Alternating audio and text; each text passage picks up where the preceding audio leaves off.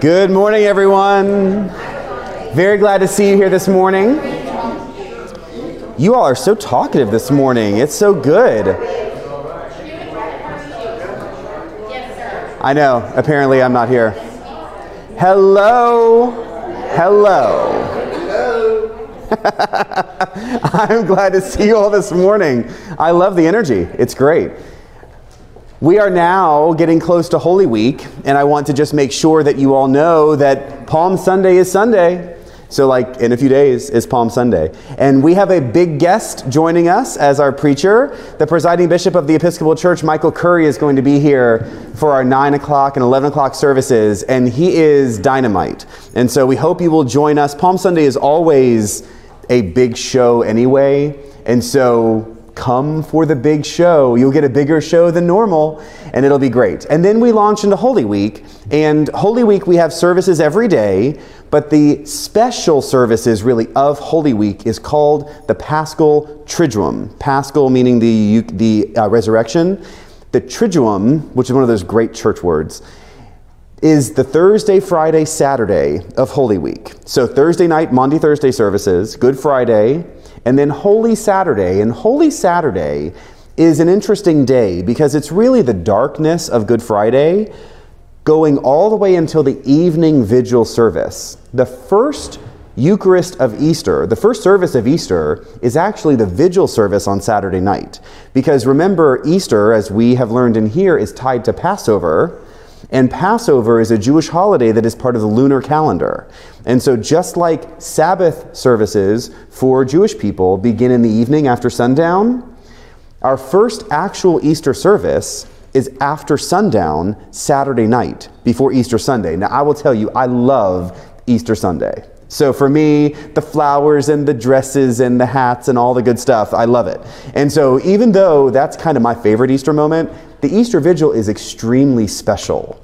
If you've never come to that service, I will tell you two things about it. First off, I keep it shorter than most vigil services because we do not baptize during the service.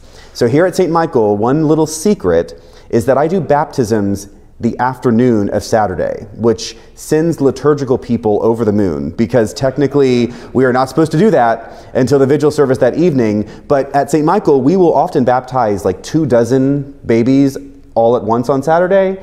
And so we'll have 300 people in the room to baptize those babies, just the families of the babies. And so we do a separate service where everyone can make noise and make a joyful noise to the Lord, all that good stuff. And nobody cares because everyone's got babies in the room. And so we do not do baptisms at the vigil service, which keeps it a little tighter. Now, it is still not 1 hour. So if you want to join us, prepare yourself for more like a 90 to 100 minute experience, but it's a good one. And we hear the story of creation. We light the new fire that brings the light back into the world because of Jesus' resurrection. And it's one of the most unique, most beautiful services that we do. And the second thing I was going to tell you is because the resurrection is like the ultimate party. What really says party to you? Now I know you are Episcopalians and you're Dallasite, St. Michaelite Episcopalians. And so if you really want to have a party, what do you have? Champagne, my friends, yes. And so, because champagne is just sparkling wine, one time only each year, the wine at communion is actually champagne. And not only that, but I literally pop the cork of the bottle during the announcements. It's the most fun. And so I think Jesus is resurrected, pop the cork. I mean, it's fantastic. And I will tell you my favorite story. One of my favorite stories at St. Michael is that very first vigil service I did here, and I explained this to the altar guild, and they looked at me and they said, "It's your church." And I was like, okay, so we're going to do it. So Tony Briggle walks the bottle out to me at the announcements, and I explain what we're going to do, and everyone's eyes get a little big. And I said, "Now, who wants the cork?" And I tell you what, it was like behind home plate at the Rangers game. I mean, those people jumped out of the pews. They were like, oh. And so I will tell you, I can get a cork at least 3/4 of the way back in that church. And so it's popped, and people catch it like a fly ball. It's the best. And in my soul, I really do think Jesus delights in all of that. So I'm very happy. So I hope you will join us. Palm Sunday, Holy Week services, that Triduum service is gorgeous. And if you've never done it, then if not this year, then some year, come and actually do Thursday, Friday, Saturday. All of the services on their own are really beautiful. If you can come to one, come to one. But I want all of you at least once to actually come Thursday, Friday, Saturday night, all three, because you get an experience that is so unique and it is really beautiful. And I know it's a time commitment, but once at least, come and do those three services. They're really, really special. Okay, so that's my announcement for that. Well, no, I'm not done. So after Easter Sunday, we have a big birthday weekend. And so the following weekend, April 22nd, 3rd, and 4th, we are doing a lot of big stuff. You know, we've been celebrating our 75th anniversary, and so we're going to have the Michael musical on Friday night, the 22nd. If you have not been paying attention to this, I want you to know that there are well over 100 people who are both in the cast and the crew who have been working on this musical for more than a year. There are angel cutouts along the hallways with QR codes. You can get your tickets. We've had over 1,000 tickets reserved for this thing. We're doing it at McFarland Auditorium at SMU. Everyone's invited. Tickets are free. Does not matter if you are a member of St. Michael. So anyone, if you want to bring your friends, it's only an hour. So, you know, everything's good for an hour. Few things are good, right? Few things are good for 3 hours. And so this is not that kind of musical. This is not the musical where, you know, it hits intermission and you say, it's only intermission. You're not going to feel that way. This is going to be a nice tight hour, delightful, beyond belief. And I said in church a few weeks ago, when I agreed to do this, I knew it would be fun, but I did not know it would be good. And it's going to be good. We've been having these rehearsals, and especially in the last month or so, we'll finish a song and it's like electric. It's so fun. And so I hope we did a little patron party because there are a number of people who have given to help make this a free event. So we did one of the songs at the patron party. And when I tell you that the house exploded when we were done with the song, those of us who've been rehearsing for months were so taken aback because we've been doing this on our own and we kind of thought it was pretty good, but we hadn't seen reaction yet from people who had not seen it. Man, it was so fun. So I hope you will come. That's April 22nd. Then Saturday morning, we kick off the farmers market, and Sunday morning, April 24th, is going to be a big birthday party. Inflatables and balloon artists and face painters and free lunch, all in the west side of the campus, all free. So bring children and families and come spend the day with us. I have been told that the weather's going to be perfect. So just come on. Okay. Speaking of prophecy, we'll talk about that in a minute. Today, let's get into Bible study. We are still in Numbers, and we're going to be moving from Numbers chapters 9 through 12 today, and we're kind of getting going on the journey. And so let's have a prayer, and we will kick into Numbers chapter 9. Let us pray. God, we give you life. God, we give you thanks for joy. We give you thanks for friends. We give you thanks for the gift of love that surrounds us on all sides. We ask that you open us up this morning, make us vessels that we can be filled with your Spirit and your presence, that we can reach out your arms of love into the world that needs it so much. Be with our friends who need your healing touch today. Comfort those who mourn or grieve the loss of loved ones, and help us to be your witness to the way that you work in the world constantly. And all this we ask in Jesus' name. Amen.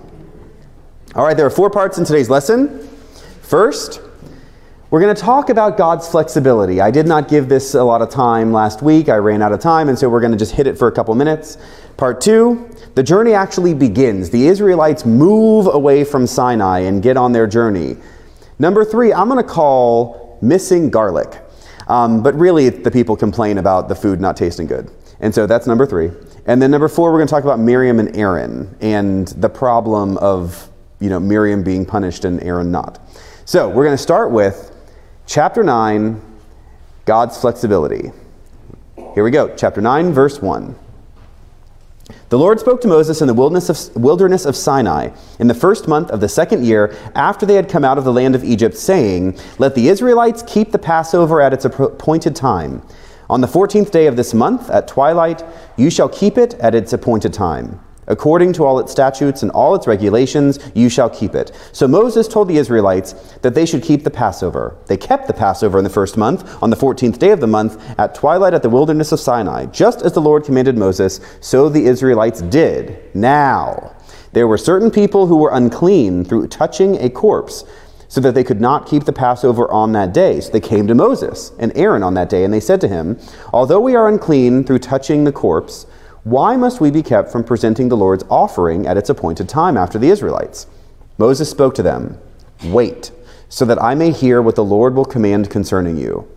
The Lord spoke to Moses, saying, speak to the Israelites, saying, any one of you or your descendants who is unclean through touching a corpse, or is away on a journey, shall still keep the Passover of the Lord.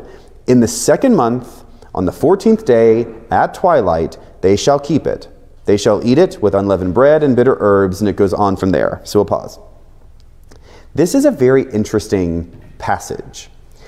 Up to now, God has been quite clear, and I might even say rigid, although that's a little harsh, but God's been very clear about what the people are to do. The Jews are supposed to follow particular rules in a particular way, and it's measured down to the day and the month. In this moment, we get a little bit of reality check. What is happening here is that Passover is the most important. Well, not the most important. Passover is one of the few most important days of the year. And so, yes, people are supposed to be offering sacrifices to God throughout the year, but that's sort of like akin to regular worship services. Passover is like Easter or Christmas. You want to be there. And so these good, faithful people say to Moses, we want to be there. We want to do what we're supposed to do. We want to offer sacrifices to God, but we are unclean because we've touched a corpse. So what does that mean? That means that someone in their family died. They had to bury someone that they loved. This is very normal. We all understand how this feels. You can't lose a loved one just before Passover, bury them properly and respectfully, and then not be able to celebrate Passover. That seems contradictory. You're doing one good thing that keeps you from doing the other good thing. And so they come to Moses and they say, what should we do? And Moses goes and asks God, listens for what God would say, and the answer is, we'll do it next month. It's very interesting because now God is flexible. This is the first moment where essentially good people have come to ask God what to do if they can't quite follow the commandments just as they have been laid out.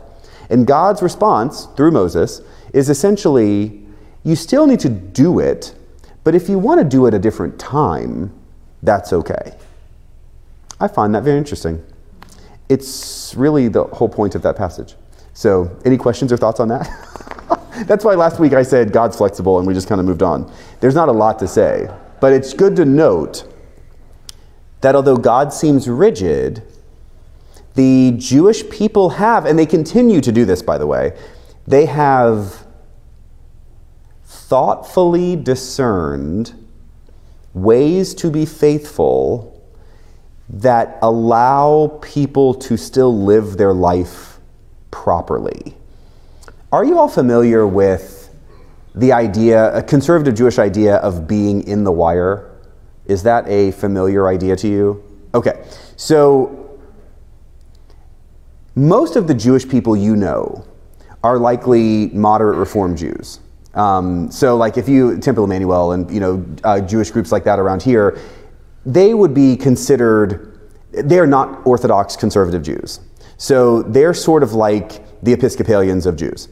And so we are, if you think about conservative Orthodox Jews, there are a lot of rules around Orthodox Judaism. And each Orthodox Jewish group has very specific rules about what they can and cannot do. And one of those rules that is pretty much universal with Orthodox Judaism is that there are certain things you can do when you are in worship on the Sabbath that you cannot do outside of worship on the Sabbath. So we are familiar with, on the Sabbath you cannot do work. But when you're actually in the synagogue worshiping, sometimes you have to carry something somewhere. or move a chair, or whatever that is, right? They're just functional things. You kind of are helping people do worship. And so it's been for most of history the case that work regarding the worship on the Sabbath is kind of accepted. So if you got to move a chair or you've got to do a thing, then that's okay, because you're essentially not working in general. You're doing something that helps people in worship. Okay, so if that's clear, we can begin to understand that people would start to ask very specific questions. Okay, so look in this chapel space.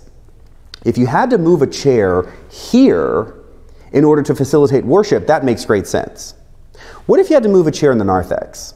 That's not technically in the chapel, but gosh, it's really close, right?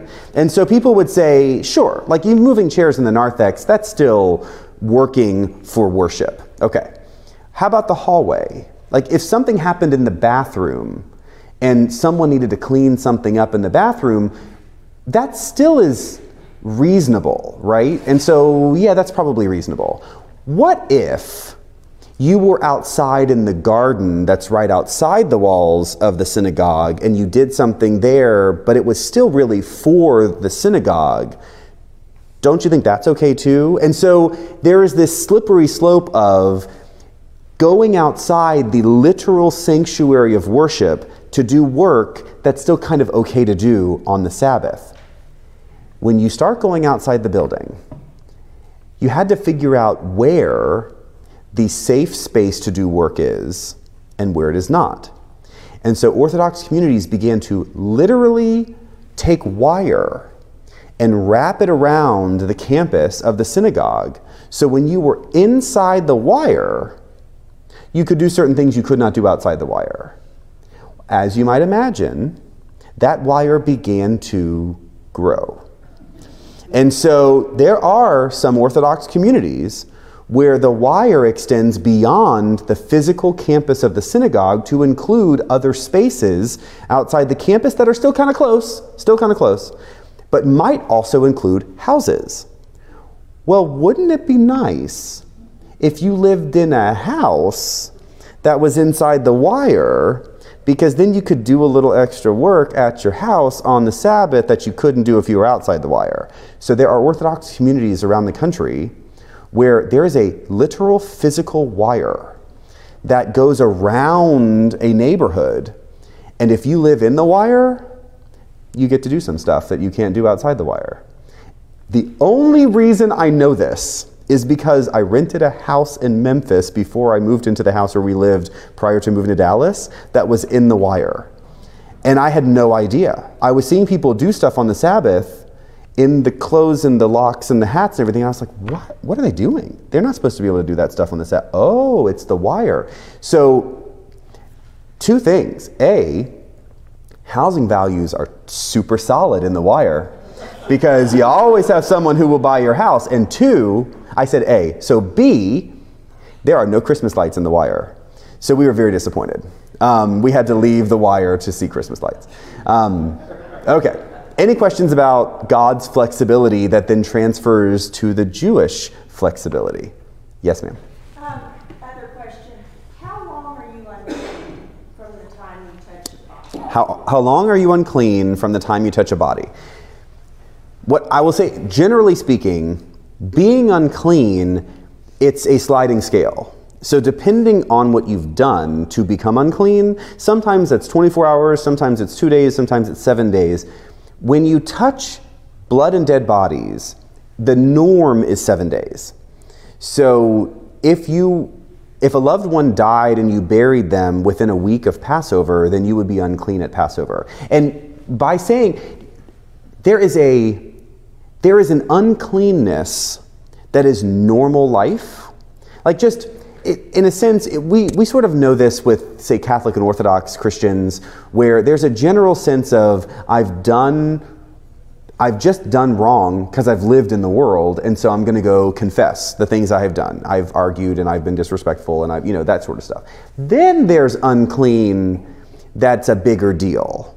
So if you kill a guy, then you're kind of unclean. So blood dead bodies, that sort of stuff, that makes you unclean for at least 7 days. Sometimes longer depending on the group or which passage of the Bible you read. Minimum 7 days is the best answer, which is one of the reasons why women were unclean most of the time. So menstruating women are in contact with blood, which means the entire time you're in contact with blood, you're unclean. But then once the blood stops, you've got 7 days more that you are unclean because of the blood. And so for many women, that might mean more often than not, you are unclean. And that's very problematic. Now, obviously, at the beginning and the end of life, women do not have that issue. But for the big chunk in the middle, that's one of the reasons why men did all this stuff, is because women essentially were unclean most of the time. Childbirth and all the other things. So who made them unclean? God or the priests that wrote in Babylon? Oh, Pam, you know the answer to that question. So the question is, who made them unclean? God or the leaders? What's the answer? The leaders. Correct. So, well, gosh, why would the leaders make people unclean? We discussed at the beginning that the clan of the Levites produced the priests, and it's actually one of 3 lines of the Levites. It's the Aaron's line, the Aaronic line, that really gives you the priests. The priests are the ones who would be trained and taught to be literate, and so they would then be the writers and the historians and the teachers. And so human nature is such that we always concern ourselves with ourselves most of the time. And so here we have men who have been in seats of authority, and most of the time, people in authority don't opt to lessen their authority. That is just kind of human nature. We have that, famous phrase, absolute power corrupts absolutely. Well, it's also a sliding scale. So the more power you get, the less power you want to lose. We have the same issue. Am I going to say that? Well, whatever. I mean, it's just true. We have...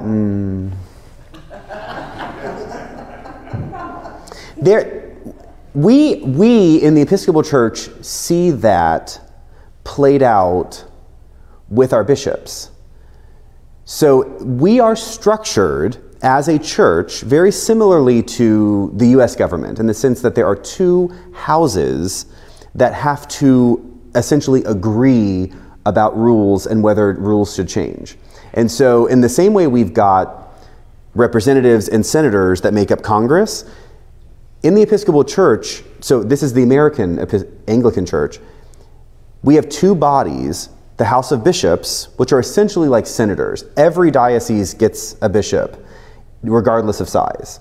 And then you've got the House of Deputies, which has a somewhat it's not good math, but in somewhat of a way, each diocese has representation from all non-bishops, so that would be priests, deacons, laity, all kind of mixed together to represent them in the House of Deputies. And when we have our convention every 3 years, we consider rules and other things, and both houses have to agree in order for things to be changed at a particular level, whether that's majority or it's supermajority, that kind of stuff. It is almost certain that any proposal that could change or limit or lessen the authority of a bishop will fail. Why? Well, because why do bishops wish to do that? If they have authority and... I'll stop. If they have authority, then it makes human sense that people don't wish to release authority. Now, there's all kinds of good theological, faithful words that go around those decisions, but it just happens to be that anytime there's any sort of desire to limit that authority, it just fails. I mean, it's amazing how that works. So I think that's kind of the same for everyone. There are countless papers and other things that have come out that say we should, for example, limit congressional time. So in every single model, it makes best sense that Congress people should have limited time in Congress, because it was only ever supposed to be that a person who was a good person in their own town would leave and dutifully take a role in Congress for a little bit of time and then come back home. It was never meant to be one's complete, full professional identity. But what do you think the likelihood is that Congress would ever set limits on? Zero, because people don't give away their authority. And so it's just kind of, that's the way it works. Even faithful people are still human. Bub, did I see a hand? Well, I was just a comment about the whole unclean thing. It's not just in that culture. Growing up Hindu, that was... Oh, that's a good point. So, we had a temple in our house. absolutely. So women could not go.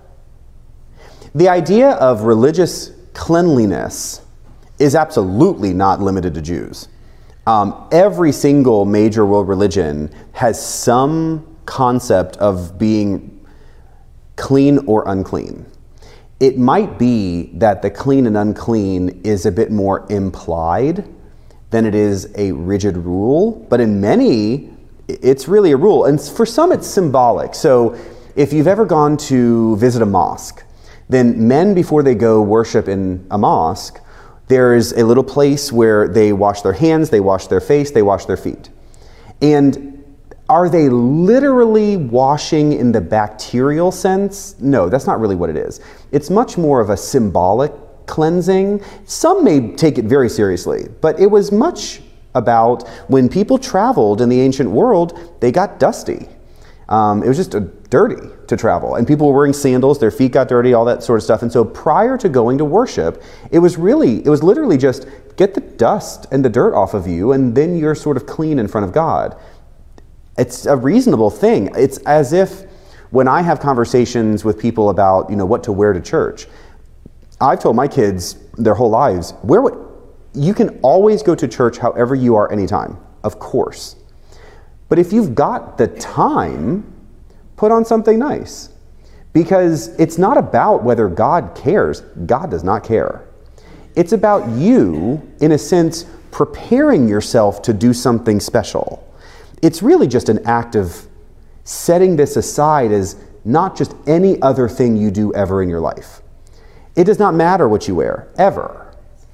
But just like you would probably wear something a little nicer than normal to go to a wedding or a funeral or a birthday party, it's the same kind of thing. It's a little special, so just take a minute and do something a little special, because it sets your mind in the right place to be doing something separate from everything else in your life. And so the cleansing is, I think, rooted in a very helpful idea that this is something special. But when it becomes very rigid and people are excluded, that then becomes a problem. We still have some of this stuff too with Christian groups. You ever go into a Catholic or Orthodox church, there's holy water. And now it's totally symbolic, but the idea that you would dip your hand in holy water and bless yourself with that water is symbolically cleansing you to go in and worship. We don't happen to do that kind of stuff. But most religious groups will absolutely do that. And in some religious groups, like Buzz said, it is more serious to cleanse than in other groups.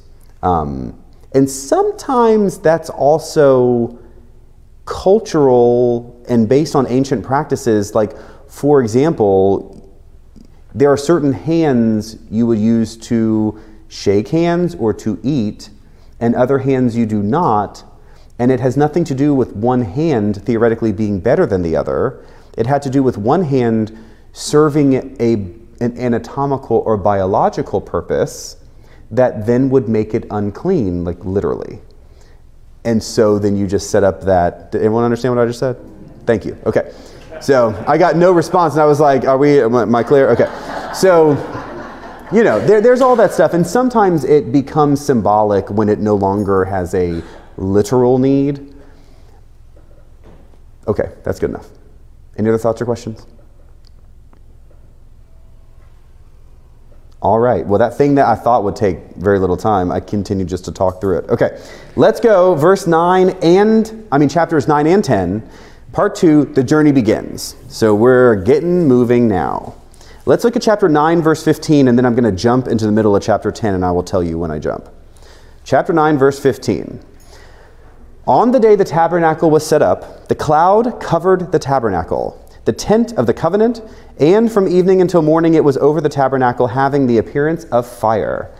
It was always so. The cloud covered it by day, and the appearance of fire by night. Whenever the cloud lifted from over the tent, the Israelites would set out, and in the place where the cloud settled down, there the Israelites would camp. Now jump to chapter 10, verse 29. Chapter 10, 29.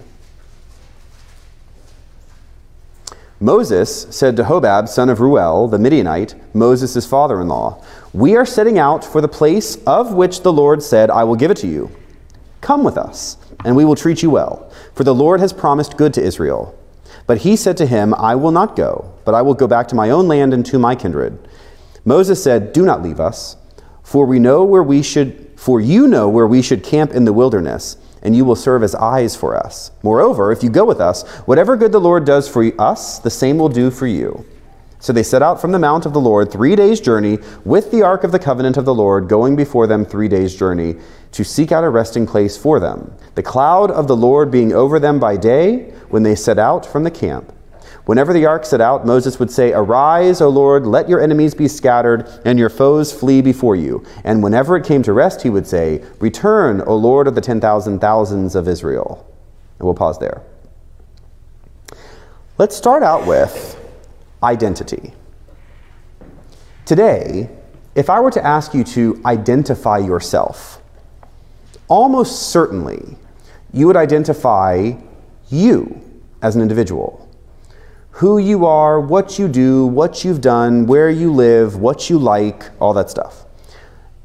In the modern world, we often identify as an individual person, separated from, sometimes in healthy ways, from other people in our lives.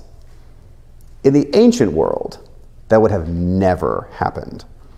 People in the ancient world were always connected to at least their families. But typically it's tribes and clans and even nations. And so although we would say, if someone asked us, that sure, we're Texan or we're Americans or something like that, or we're name your last name, that kind of stuff, we wouldn't start there. Almost certainly in the ancient world, people would always understand themselves from who their people are, in that old Southern way of saying it. So, Jesus of Nazareth, that's what his name would have been. So I always like to say, his last name was not Christ, which I think a lot of times people get confused of, right? Jesus Christ, and like Mary Christ and Joseph Christ and all. That's not it. Christ is a theological term. Jesus of Nazareth is absolutely how he would have been referred, because those are his people. And so where is he? Who is he? He's not just Jesus. He's Jesus of Nazareth. So people now know where he's from. They kind of get an idea of his people, of his tribe, of his identity. In the ancient world, what we are seeing set up here is that Israel exists as this big mass of identity. We have obvious exceptions where God talks to individuals, like Moses. But almost never does God talk to most people. Instead, God is talking to entire groups of people. The Israelites receive a message from God. The Israelites are told to go in a certain place. God is present with the Israelites. And so what we see here is that the cloud and the fire, the pillar of cloud and fire, is God's presence with the entire nation of Israel. When the pillar leaves, time to move. And when the pillar appears, time to camp. That is essentially how the Israelites are moving around. Israel's very attentive to what God is doing here. So they're watching. They're actually seeing something physical in front of them that tells them whether they should stay where they are or move somewhere new. That is important to note because for them, God is very much directing their path. If we fast forward to why that would be important, when is this being written? In the exile or post-exile. For the Jewish people then, believing that God is not only present in the cosmic sense, but is actually directing their steps, is a great comfort.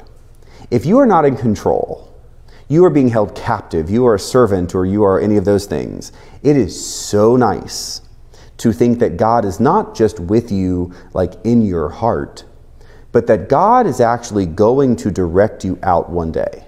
So yes, the way the story is told, God came and got them out of Egypt. When they were at Sinai and got all these rules, God then led them, not just said, go toward the promised land. God was much more specific than that. He was with them physically. And so wherever they go in the future, exile or whatever comes afterwards, the idea that God is actually guiding your steps is really important. However, we have an interesting little moment, a crack in this idea. Look at verse 31, chapter 10, 31. Moses is talking to his father-in-law. First off, what's the name of his father-in-law? Yeah, but you thought it was what? It was something else. It was totally something else. So did he get married again? Oh, no. Such a good idea. His father-in-law has 3 different names throughout Scripture. We know it as Jethro. I mean, that's sort of the name we would probably pull out of our head because that's what it is in Exodus. Here, when the story's being told, it's Reuel. What? So, we don't know, is the answer. Just a nice little nugget you can put in your pocket. Okay, so Moses is talking to his father-in-law, and Moses says, do not, first off, he says, come with us. We'd love for you to come with us. And his father-in-law says, that's your stuff. So he is not an Israelite. He's a Midianite. And so here the Israelites are. His son-in-law has been doing all this good stuff and talking to burning things and getting tablets and whatnot. And so then he's ready to go somewhere, and he says, hey, come with us. And Reuel, Jethro, whomever, his father-in-law says, no, you go with them. They're not my people. I'm going to stay here. I'm going to go home. Moses says in verse 31, do not leave us, for you know where we should camp in the wilderness, and you will serve as eyes for us. I thought God was telling them where to camp. Didn't we just hear all of the instructions about how you're going to have the pillar of cloud and fire, and when it goes, you will move, and you will go to where the pillar is? So why does Moses want him to help them figure out where to camp in the wilderness? Oh, that's a good answer. He doesn't have faith. I don't think that's really it. If we look at this textually critically, it absolutely could be Moses somehow revealing his lack of 100% trust in God. For sure it could be. I see this as being just a product of a lack of textual criticism. The editor just missed this. And instead, you've got these stories being put together and written down, and somewhere along the line, Moses used the guidance of his father-in-law, who is from this place, to figure out how to get through the wilderness to Canaan. Theologically speaking, this whole other story had developed about God telling them where to go and how long to camp and the pillar of cloud and fire. And what I see here is this little crack where actually we can tell that the story has evolved. It is almost certain that there was no physical pillar of cloud and fire. but everyone believed God was present. And so the way they got through the wilderness is they actually had experts who lived in the wilderness help them through. That makes great sense. Well, fast forward centuries, and man, that story sounds a whole lot better if God was physically present to them. And I don't mean better in the sense that the Jews were somehow trying to dupe anyone. I think the priests were trying to build faith in the people. And so how much better is this story? How much more inspirational is this story to the people who want this hope than to tell them God was right there on the ground? Pillars of cloud and fire. And everyone's like, wow, that is so good. And they really want to see it. They want God there. They want to see and sense God in that physical way too, and they'll hope for that. But did that actually happen literally? We get a little moment here where we would probably say, that story got this big, right? That fish was that big. But for very good reasons. We just get a chance to look back critically and put some good intellectual boundaries around how we read these kinds of stories. All right, any questions or thoughts on that? I think we have to remember who the audience was too, who the demographic was. What do you mean? Uneducated and more susceptible to fantasy than the hard facts. Okay, so the comment is, remember who the audience was, uneducated, more susceptible to fantasy? I think that's literally what you said? Yes. I'm pretty sure you just described most Americans.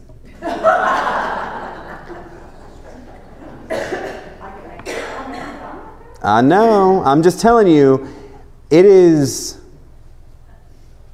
we should be careful to not put, how do I say this? I think that affluence and structure and economic prosperity and education and theory can make us very confident in being very different than the people in the ancient world.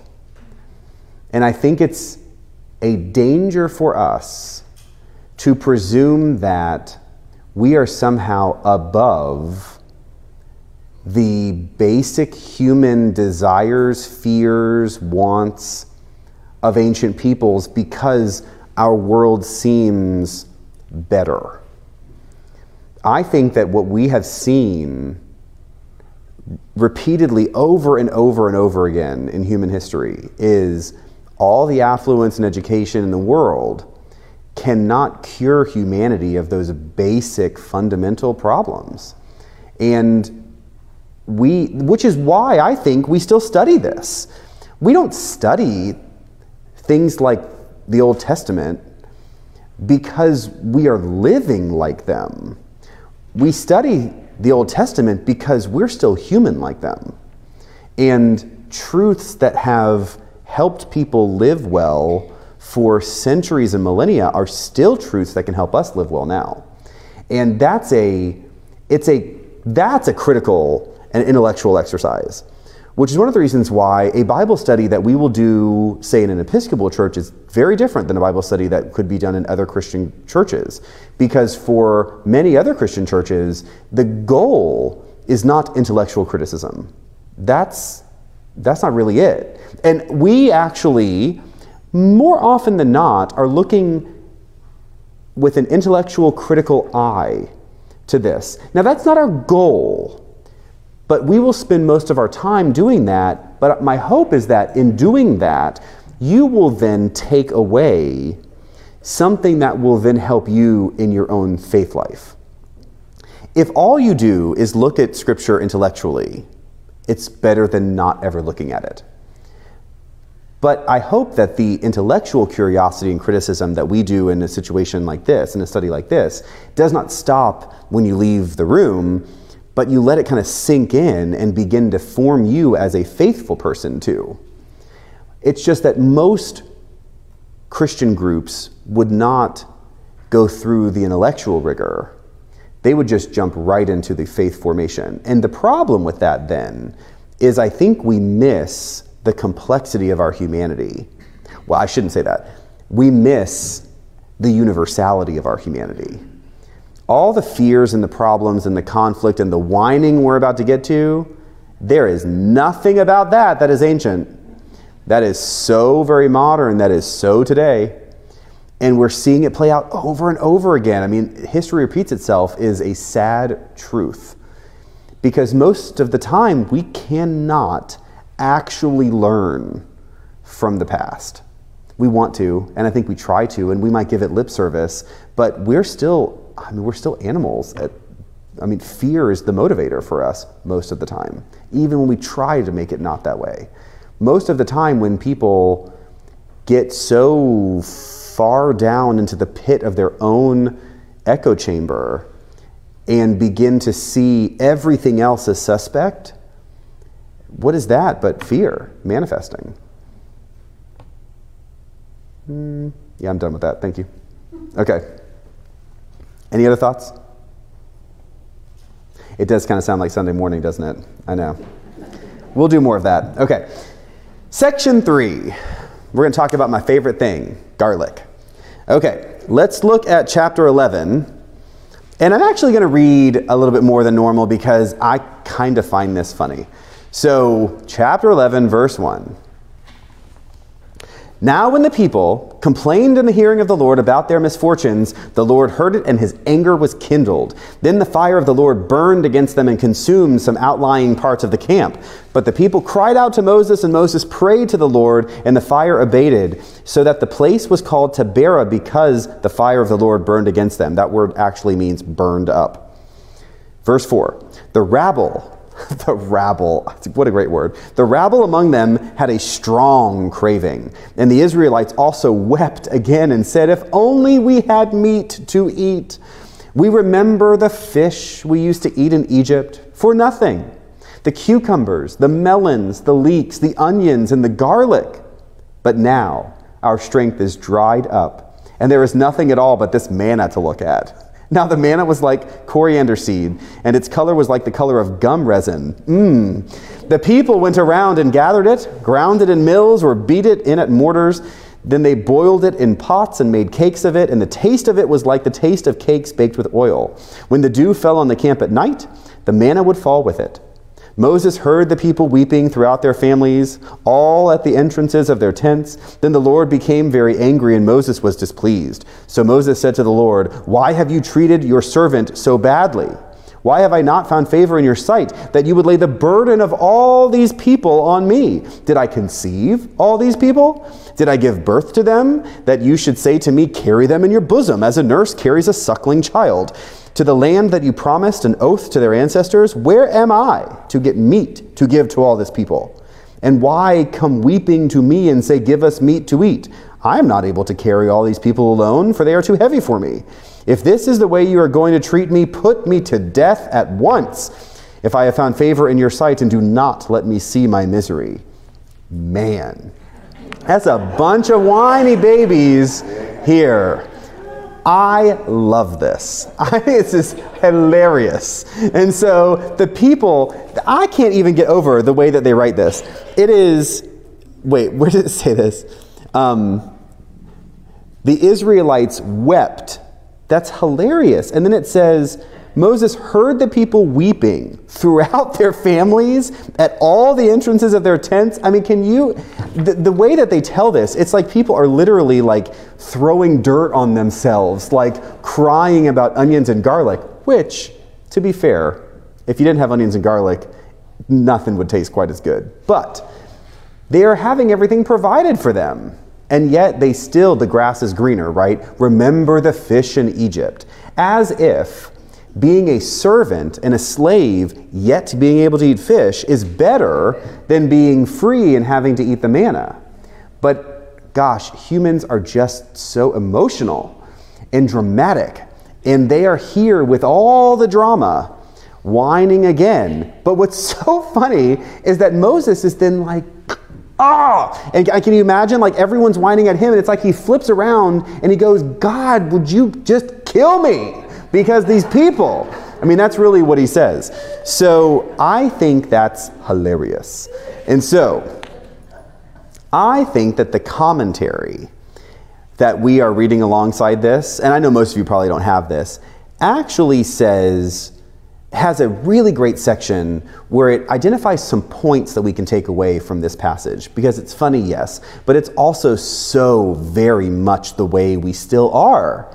And so here are some of the ways. There are 12 points in the commentary, so I do not expect that you would remember all these, but I'm just going to kind of run down them and pause in between, because there's so much truth that we can squeeze out of this section. So here's what the commentary says that we can learn about this section. Disappointments often come to the people of God. Things you might have thought clashed with God's nature and God's promises. Disappointments. These disappointments often affect basic physical needs, such as health or having something good to eat. Third, taking too much notice of people on the edge of the community may lead the community astray. Ooh. 4, these troubles test the people of God, bringing to the surface who they really are. 5, they can make us look wistfully to the past and make us wish God had never taken hold of us. 6, the people of God are then inclined to complain to one another, or to their leader, or to no one in particular, rather than to talk to God about their troubles. That is so right. 7, the dissolution can then become contagious, hard to disassociate oneself from. 8, God overhears, finds it annoying, and reacts by sending more trouble. That's kind of funny. 9, the job of leaders is to plead with God on the people's behalf, not least when the people won't turn to God themselves. That's interesting. 10, the complaints often get the leaders down as they feel responsible for the people, as if they actually are responsible for their welfare and happiness. 11, it's okay for leaders to bring their complaints to God in the most confrontational terms rather than complaining to someone else as the people did, even if the leader's complaints actually imply that they are assuming they have more responsibility than they do. That kind of hits. 12, God responds to prayers and cries. I kind of love this list. Every single one of those points I could talk about for a half hour because they're so complex. The idea that taking too much notice on the people of an edge of a community can lead the community astray, man, if that is not a church, I do not know what is. I don't know. Every day, at least once, if not multiple times, I have a moment where I clarify for people that just because one person complained about a thing does not mean we have to deal with that thing. In a church of thousands, of course someone's going to complain about something, but when one person complains and thousands others have not, if we take too much time focusing on the one, we are actually leading the rest astray.